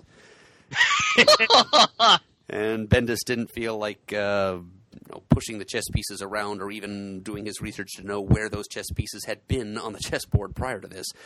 I think this is going to be just kind of... the whole Wonder Comics imprint is supposed to be kind of semi-in continuity, which is really a way you could describe most DC comics at this point. I don't think there are that many people at DC who really know or care what's in canon and what isn't right now. And they just keep making things more complicated with little soft reboots going up here and there. DC Rebirth being one signal example. But yeah, all that aside, so this comic, those first 2 pages to which you alluded there, Ian, held me spellbound. We open with a speaker in the extra-dimensional realm of the Gem World talking to the being who was sort of the big bad of the original Amethyst Princess of Gemworld series, Dark Opal, and explaining to him all this stuff about Earth crises. And apparently Gemworld has been suffering some pretty serious, catastrophic level setbacks, for which they've been at a loss to explain. And Dark Opal himself seems to be practically catatonic with despair, and here's this person lecturing him about Earth crises and how there have been 7 such things that happen to reconfigure reality in the Earth dimension, and every time that happens, even those existential planes that abut the Earth dimension, even though they shouldn't really be affected, nonetheless are, and their reality is shifted and twisted and folded and spindled in strange and unsettling ways. And whatever problems they're having on Gemworld, this speaker concludes, can probably be tied back to Earth, which is also where the speaker is from, he mentions. And the second page is just an extreme close-up drawn by Pat Gleason of Dark Opal's blue and black mottled puss suddenly coming to life and saying the single word, Earth. And then as far as what those 7 crises are, I mean, I don't know if Bendis has done the actual math here, or if he just picked the number 7 out of a hat. But I can name off at least like 5 of them off the top of my head. The original Crisis and Infinite Earths, of course, 0 Hour, Infinite Crisis, Final Crisis, and probably Flashpoint. As far as the other 2, jury is out. Multiversity, perhaps? What was that? Multiversity, perhaps, or there was also wasn't there also a Justice League event involving the Anti-Monitor somewhat recently that Jeff Johns wrote? Right. The whole I can't even remember what it's called now, but yeah, it involved the Crime Syndicate of Earth 3. It had the Monitor versus the Anti-Monitor versus Darkseid. I don't know if that was quite big. Darkseid War? That could be. I mean, Shane and I were talking that story up quite a bit when it was happening, and now I can't even remember what it was called. It doesn't bode well for future muddles, I'm afraid. Yeah, but okay, so the story progresses from there, and the various members of Young Justice, one by one, kind of happen to turn up together at the same place on the same day when emissaries of the Gemworld show up with hostility on their minds and demand to speak to Superman for reasons that they don't bother to explain either to the bystanders or to the reader, but presumably to demand accountability from Earth about all these crises that have happened and to look into the possibility of maybe undoing a couple of them. And the story was a little bit of a turnoff for me in terms of its jaggedly uneven structure and pacing. It was just kind of a lot of weird things happening with not a whole lot to tie them together or explain them. I felt a little bit at sea as a reader, honestly. I will give Bendis credit for injecting plenty of youthful verve and energy and bravado into this. Yeah. I'll agree with you, Ian, that my fears were put to rest by the way Bendis characterized these young heroes. They seem to be more or less in character. They didn't just assume that that lengthy, rambling guy sitting around a smoky poker table, Bendis one-size-fit-all univoice. They talked like different people, and they talked like young people. And as you said, his experience writing not only Miles Morales and young Ultimate Peter Parker, but also the all-new X-Men from a couple of years ago. Bendis' skill set has expanded considerably, and he's learned to write in more than one voice and more than one style. I have to give him credit for how far he's come.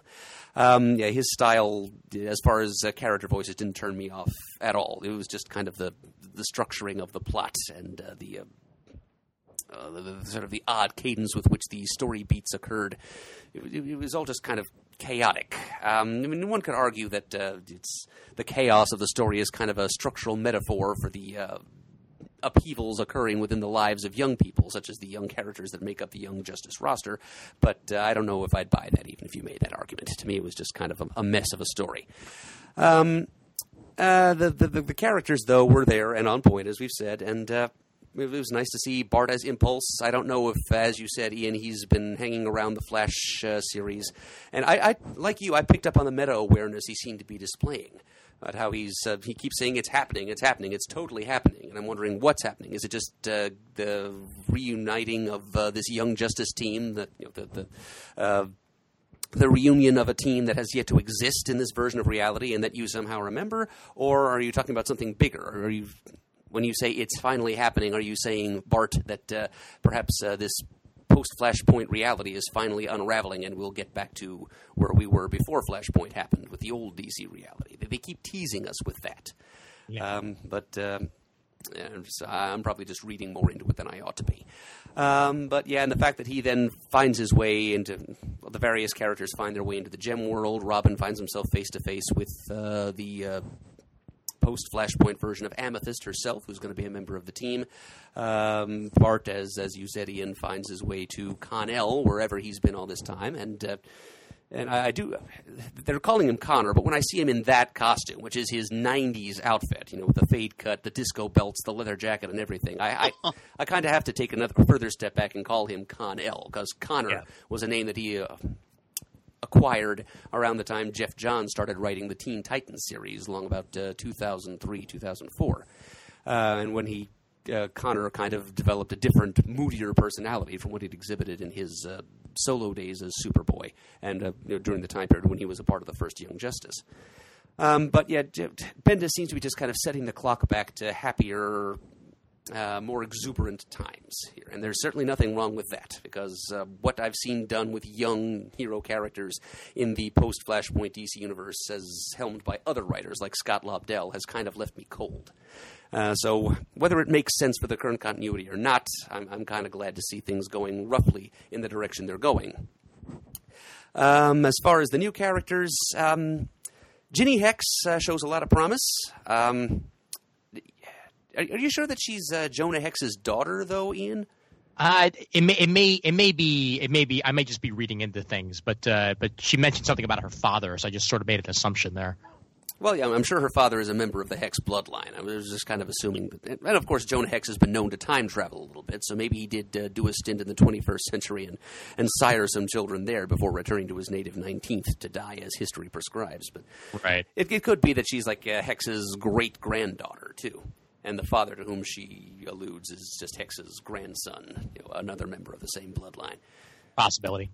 But yeah, whatever. However, she's related to the original. It's almost guaranteed that she's related to him in some way. And to see kind of a modern day Texas girl living up to this Wild West bounty hunter forebear of hers will be interesting. Teen Lantern jury is very much out. Another one of the shortcomings of this first issue, as far as plot structure, is the introduction of the various characters. Teen Lantern just kind of gets spit into a panel at some point and says, "Hey, I'm new. This is nuts. I'm here." And I don't think we even really get to see her face. She's inside of whatever kind of ring construct she's wielding the whole time. And that character kind of has me scratching my head, because it's long been... a question among fandom has always been, why did Green Lantern avoid the trend of junior partners that seem to be a part of the Silver Age Renaissance at DC Comics? We had Kid Flash, we had Wonder Girl, we had Aqualad. Why did Green Lantern never have a partner? And that hypothetical junior sidekick Green Lantern is often given the placeholder name Teen Lantern in fanish discussions. And here's Bendis kind of leaning into that and bringing this character in out of nowhere, pretty much just because he's Bendis and he can. He likes to do things that Bendis can do, for no other reason than that.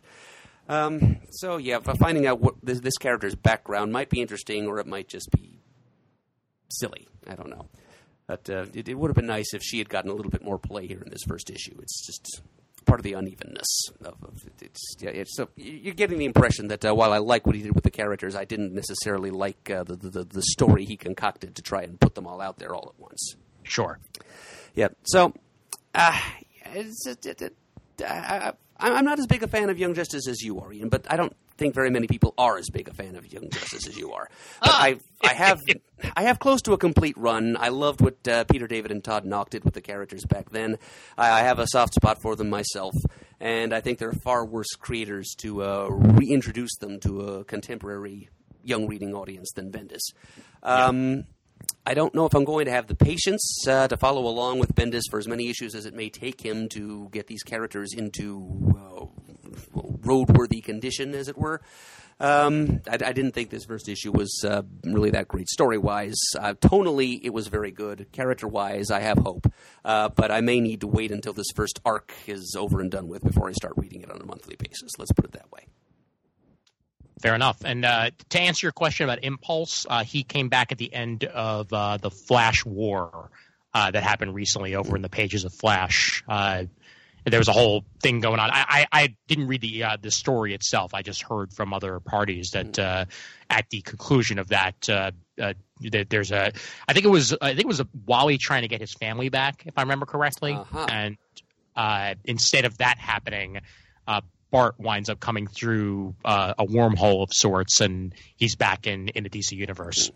And he appears to have memories of the pre-Flashpoint continuity. I would assume from this issue that that's exactly what's going on, but your guess is as good as mine. I got some comics to read. Yes. Yeah, I'm right there with you there, Ian.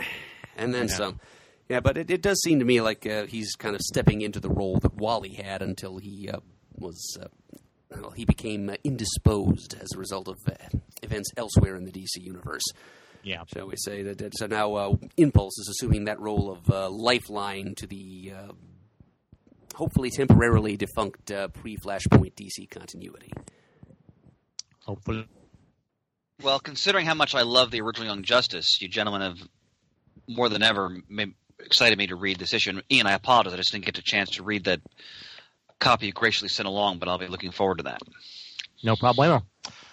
Other comics I got to over the last couple of days. I actually started after seeing Into the Spider-Verse. I was very much in a Spider-Man mood, so I started reading the Spider-Geddon crossover, which is the sequel to Spider-Verse that Marvel has been putting.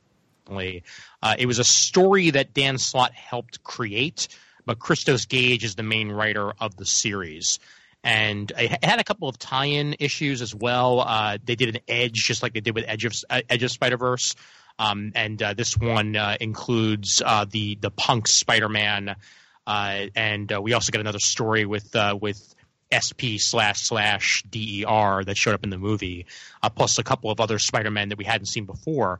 But the issue in particular that really caught my eye was Spider-Geddon number 0. And the reason for that is because I got a chance to play through the first, I'd say maybe the first 30, 35 minutes of the Spider-Man PlayStation 4 game over the holiday break. A friend of mine wound up getting it, and I was over at their place, so I wound up playing through the first mission, essentially, which included a battle against Kingpin. He seems to be everywhere with Spider-Man these days. But the game itself, the way that Into the Spider-Verse is like it creates the perfect comic book world. This is like bringing the comic book world into the real world. It is so picture perfect, gorgeous in its realism that you feel like you are Spider-Man swinging through the streets of New York. And items that they were unable to secure the rights to, they put their own Marvel flair on. Like instead of the bull by Wall Street, it's a statue of Lockjaw. So that's pretty fun. They couldn't get the rights to the One World Trade, so they have a stand-in, but it looks enough like it where you don't really. Plus, there's a couple other changes here and there, like Avengers Tower is in the skyline, and a couple of other fun little Easter eggs thrown in from here and there. But issue 0 of Spider-Geddon actually introduces the Spider-Man from the Spider-Man game into the comic books, and it's our first time we get to see this character. It's actually, from the looks of things, directly after the events of the game. Because they do reference things that happened in that, where basically the superior Spider-Man, Doc Ock, is going to recruit this Spider-Man into the war against the those that they're battling in Spider-Verse. Of course, now I can't think of their names. Something like the Intruders or something like that. The Enforcers? No. The actual villains of the Spider-Verse event. Oh, I see. Yeah, it was either the Incumbents or the Intruders or something like that. Morlun was one of them. The often maligned villain from the other from J. Michael Straczynski's run. Yep. Wound up being reintroduced, and he has a whole spider family that he's dealing with, and they're basically all trying to eat all of the Spider-Man for sustenance. That's basically the plot of the original Spider-Verse crossover. And this has Doc Ock, Superior Spider-Man, trying to get the game version of Spider-Man to help him out. In this world, Mary Jane is a Lois Lane type. She works at a newspaper. J. Jonah Jameson has a podcast. It's hilarious. But probably the biggest difference is that there was almost a mentor situation between Spider-Man and Otto Octavius. And you get to see that unfold throughout the game itself. So it's very interesting, to say the least, to see Superior Spider-Man Doc Ock, going back and forth in conversation with a Spider-Man who just essentially, quote unquote, lost his Otto Octavius, which is interesting. And the art itself is very realistic and beautiful. Clayton Crane is the artist on this. And I don't know if I'd ever seen his stuff before, but I certainly want to see more of it with the color artist of Israel Silva, adding some really, really good stuff. Sorry, he was the colorist in the second part, but it was just Clayton Crane doing art as a whole in this one. But I really enjoyed it, and it's nice to see that character introduced into the Spider-Verse in general. Spider-Geddon itself takes place mainly because as the Superior Octopus, after the events of Dan Slott's run, he has a unlimited supply of clone bodies, and he's using the tech that the Inheritors, that's what their name. I was thinking of that for forever. That the Inheritors use to keep themselves alive. Basically, Otto is using now, combined with the Jackal's technology and his own technology, and he accidentally signals the Inheritors to return, and that's what gathers all the spiders together again. It's interesting so far. It's not like, it doesn't feel like a forced sequel the way, say, Civil War II did.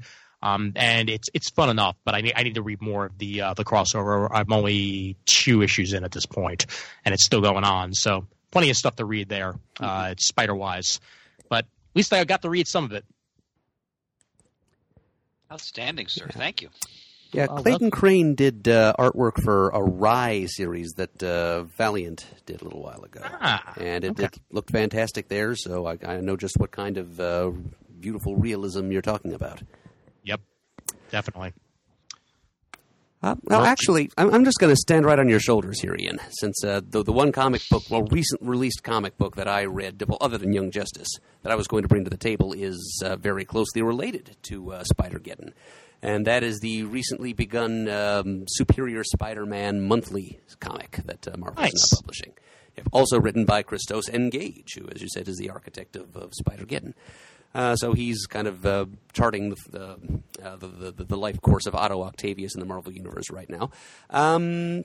There was a Superior Octopus one-shot a little while ago, which is kind of like the 0 issue for the ongoing Superior Spider-Man. And then there was also a Superior Spider-Man #1 that came out just this past month, which is being drawn by Mike Hawthorne with inks by Starman inker Wade von Grawbadger. So the thing with Dr. Octopus, Otto Octavius now is, as Ian says, he's got access to the Jackal's Pyramid International, whatever his company was called, cloning technology. And he has cloned himself a body, which, similar to Connell's, actually, is this sort of impossible alloy of the genetic material of 2 male mortal foes. His body is now a combination of his own genetic material and Peter Parker's spider-powered DNA. So he's kind of a hybrid of himself and Spidey, and he calls himself Professor Elliot Tolliver, and he has done what so many other Marvel characters before him have done when they needed to gain a new lease on life and spin off from their current situation. He moved west and ended up in beautiful San Francisco.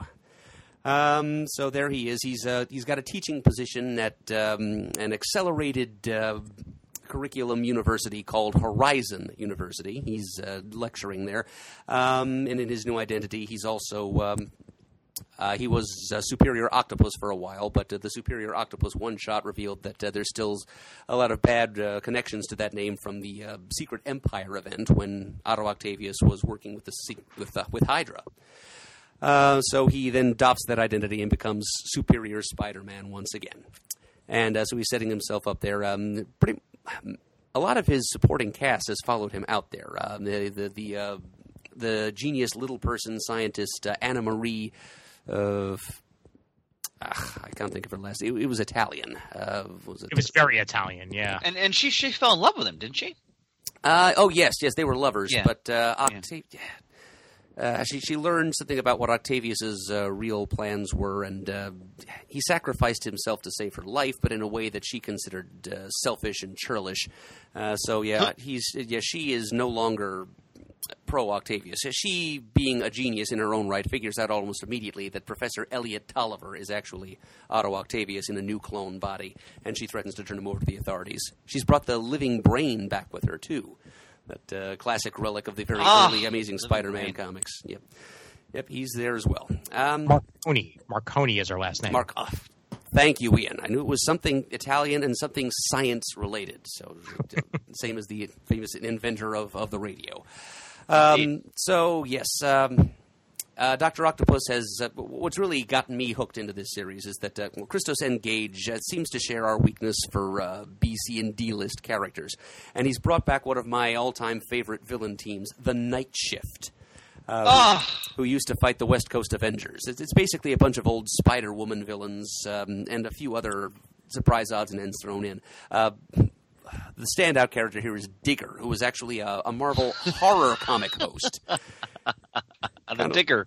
Right, exactly. He was the Crypt Keeper figure hosting the Tales of... Tower of Shadows. Exactly. Yes. Yep. Excellent, Chris. You don't get muddled today. So he's there, and he's spitting out all these macabre, terrible, gory puns, and his own teammates are constantly telling him to shut up. Are the brothers Grimm in that team? Yes, they are, and they appear in the Superior Octopus. So yes, Octavius puts these villains on retainer, and it makes them his shadow cabinet, if you will. They're his underlings. They're going to continue pretending to be criminals, but they're actually going to be on his retainer and help him to battle crime. And just having them along as supporting characters is enough to guarantee my $3.99 to Marvel on a monthly basis for this series. And N-Gage is Christos N. Gage has got some other interesting plot twists in mind here. At the end of the first issue, we see that Superior Spider-Man is going to have to battle a Herald of Galactus, which is no mean feat in itself. This is going to be one of those little sort of B-tier supporting character Marvel series that I tend to like to collect and champion, as I have done with a couple of different Scarlet Spider series in the past, including the recently concluded Peter David one, which I was sorry to see go, and like the Jerry Conway Carnage series from a few years before that. So this is the latest in a series of Spider family titles that I'm deciding to seize on in lieu of reading a comic book about the actual Spider-Man. And I think it's going to be a fun ride from what we've seen so far. And it's probably going to cross over pretty closely, I would think, with the Spider-Geddon event that you were telling us about a few minutes ago, Ian.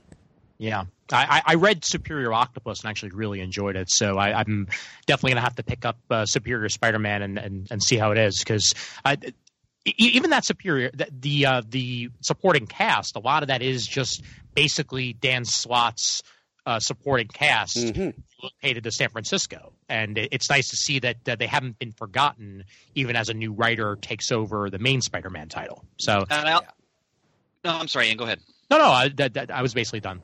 And I also wanted to mention the Superior Spider-Man, the original slot run, was outstanding. It really was. I think it's one of the strongest Spider-Man series, of let's say this decade. If a listener are interested in Spider-Man, you haven't read that series, I highly recommend it. It was outstanding. That's really. And Otto Octavius was one of the top tier Spider-Man villains, and he really takes that character some interesting new directions. It's wonderful. Well, from what I've been hearing about the Superior Spider-Man run is that in a similar fashion of the way that he was using criminals to his behest, I think he's going to be essentially using Hydra in that way to basically try and use them as his foot soldiers. So that could be pretty interesting, considering what happened in the Superior Octopus issue, where they try to attack him and basically try to get him to continue to work for them the way that he did during the Secret Empire. So you never know what's going to happen that way. All right. One other thing. May I spat about something for a moment, gentlemen? Yeah, go ahead. Kind of a flashback. I recently acquired the bulk-in trade of the classic DC Vertigo series, Sandman Mystery Theater, which I read for much of its original run. And I've talked on the air on occasion over the years how I consider this one of the great finite series. And I'm just very excited I'm going to read the whole series again. I haven't read it, since it ended. I think that was 1999, maybe, something like that. So if you love noir, if you love Golden Age, but you want to see the Golden Age addressed in like the seamier underbelly of the Golden Age, this is one of the best, certainly one of the best Vertigo series I think I've ever produced. And for me, it's one of the best. Let's say one of the best. I mean, he's a superhero quote, but it's so much more than that. And it's Matt Wagner and Steven Seagal and Guy Davis. This is pretty much from beginning to end. This is essentially a perfect series for me. So I'm really looking forward to returning to it and giving it another read. Did you get it in trade or in singles? Trade. Danielle and Bill wanted to winnow down some of their trades, and I helped them sell a bunch to a comic book dealer friend of mine, and I bought separately from them. They had volumes 2 through 7, so I'm going to pick up the rest wherever I can find them and have the complete run, because I've never owned the complete run, even though I read it through the years. It's a masterpiece. So very nice. Looking forward to it. What else, gentlemen? Anything? I've got some media stuff that I got to watch recently that I want to touch on real quick. Please. I got a chance the other day to check out the pre-premiere, as it's not actually out here in the States yet, of the new Dragon Ball Super movie that's being released next week in theaters as part of a Fathom Events. In fact, it might even be further than a Fathom event, because this time 20th Century Fox is dealing with the distribution for it. But it's called Dragon Ball Super Broly, and it's actually the first time that the character Broly is a character that was introduced years ago in a Dragon Ball Z movie. And the thing about the Dragon Ball Z movies, for anybody who's unaware, is that they're sort of like side continuity. Like they basically place them in between arcs of the show.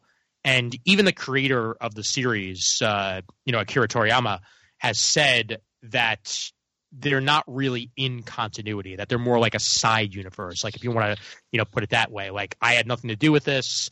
This is, that story.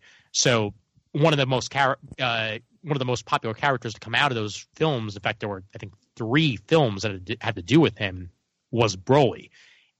He was essentially the Incredible Hulk as a Saiyan.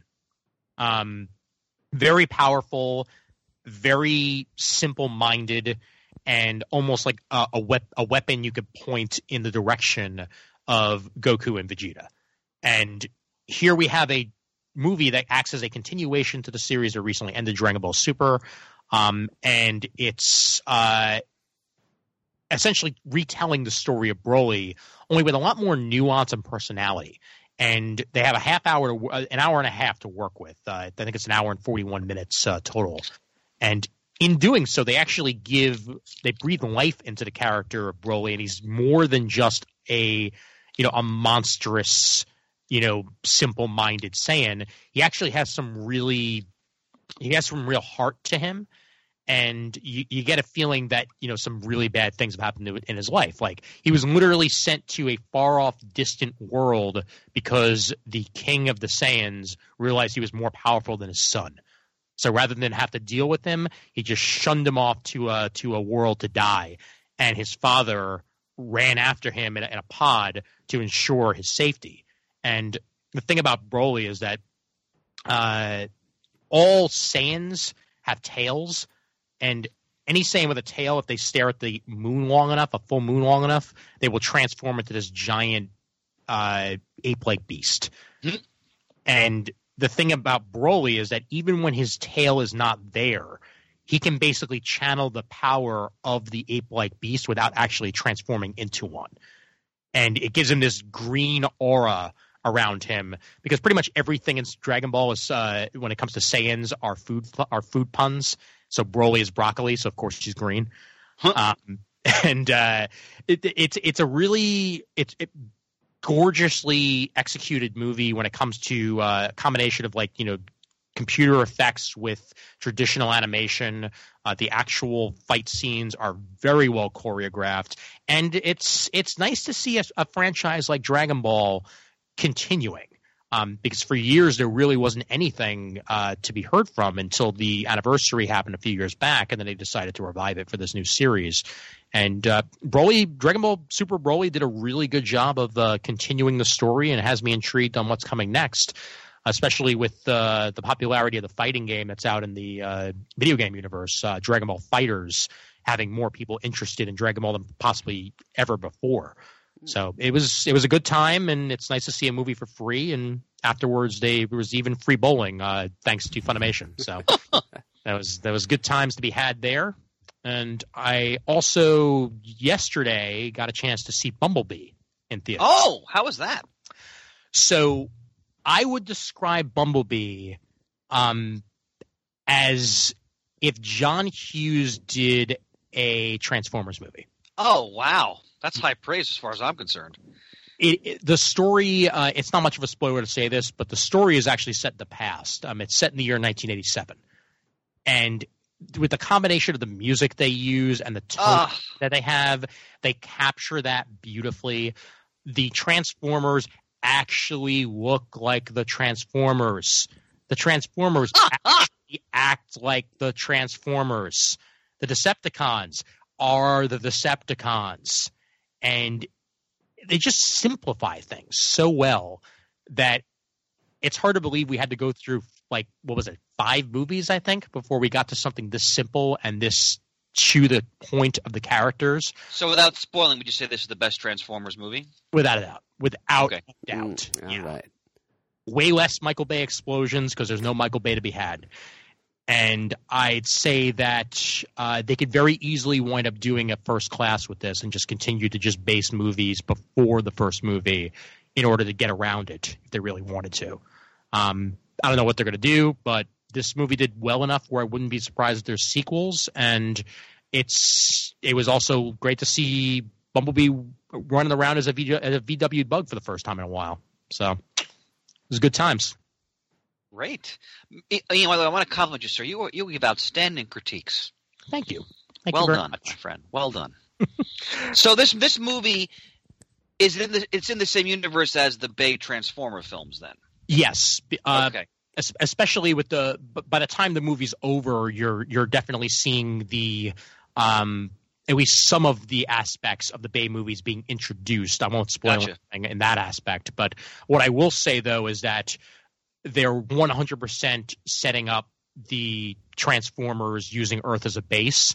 And I want to see where that goes in future movies, whether or not they have just, whether they base it on just one Transformer in the future, or whether they base it just, Transformers Origins or something like that as the next one. Because there are Cybertron scenes in this, again, not a spoiler, that are beautifully executed. And oh, wow. I'm very thrilled that, of course, Peter Cullen is once again the voice of Optimus Prime in this movie. So can't beat that. So I only saw the first Transformers film. Yeah. Which I thought was fun, but wasn't earth shaking for me. I mean, how are the rest of those movies? Because I didn't watch any of them. The second one is horrible. Okay. And I mean, there's very little you can say to that. I mean, basically the only good thing about the second one is the fact that like some of the voices that showed up in it are good, but that's about it. The third one I actually enjoyed a lot more, but after that I basically dropped off. Okay. Because I think there were 2 more after that, if I remember correctly, and that was when they changed the cast over, and oh yeah, right. Leonard Nimoy was a voice in the second one. That was the one thing that I actually enjoyed about Weird. Oh, really? Huh. Yeah, I believe he was the voice of Unicron, if I remember correctly. Oh. Which again should have been great, but that was like the best part. Rest of the movies are so-so. This one is light years above any of the other ones, period. All right. Very high praise, my friend. High praise. Yep. And I got one more for you. I started season 2 of Runaways. Okay, let me ask you this, because I just got a month or so ago, I got Hulu because they're doing $1 a month for a year. So I said, I'm going to get it because they're going to have Veronica Mars on it eventually. Plus, I can watch the Crisis episodes that were done. That's on there, for example. I haven't watched those yet.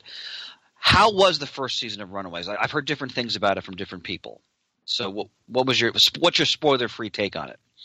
My spoiler-free take on it, and trust me, this is not a spoiler. By the time we get to season 2, they've actually finally run away. Okay. Okay. Yeah, because season 1 was actually really good at building the characters of both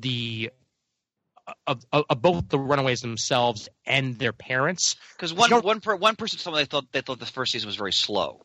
It is. It's very slow moving. Season 2 moves a little bit faster, and it also, at least from what I've seen so far, introduces characters that I wasn't actually expecting to see introduced in it, like side characters that happened during Brian K. Vaughan's run that cool. actually have more of a full-fledged reasoning for being there. They redesign one of the characters into something that's a little bit more associated with Molly, and also as a potential, is he a runaway or does he have ulterior motives?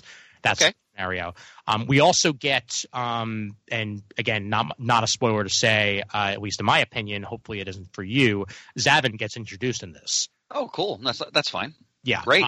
And I won't say exactly what they do with him, but what I will say is that he's not a Skrull. Because they couldn't. Okay. Right. So the first season is worth watching, in your opinion? First season is worth watching to get to the second season. There's definitely enough character building to get you through it. Okay. But I will say it is a little bit slow at times. I mean, I'm a patient viewer. As long as it's well written, I'll stay with a show I'm getting something out of.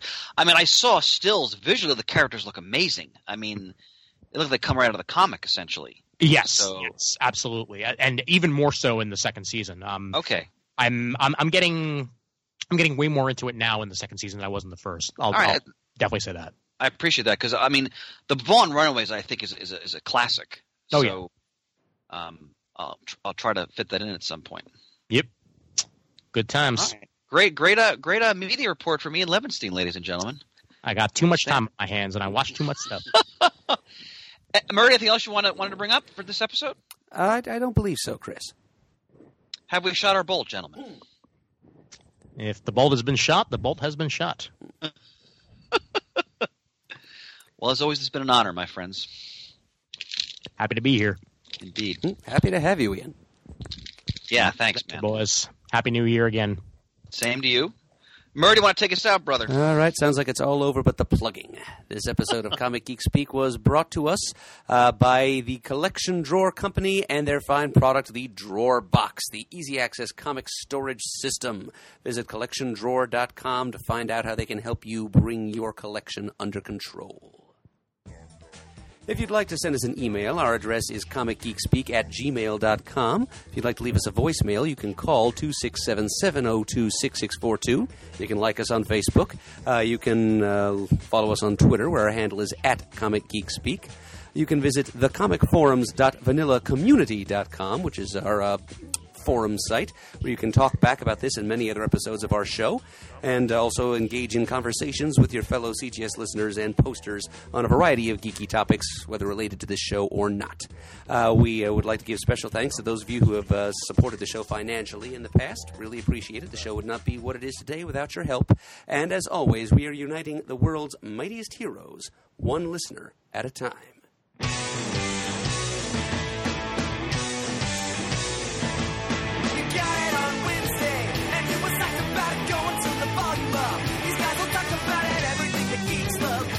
Laser beams, opinions like the seasons, and everything you read in comics, movies, games, toys, artists, comic geek speak, comic geek speak, comic geek speak, comic geek speak, comic geek, uniting the world's mightiest heroes. This is Comic Geek Speak. Aquaman.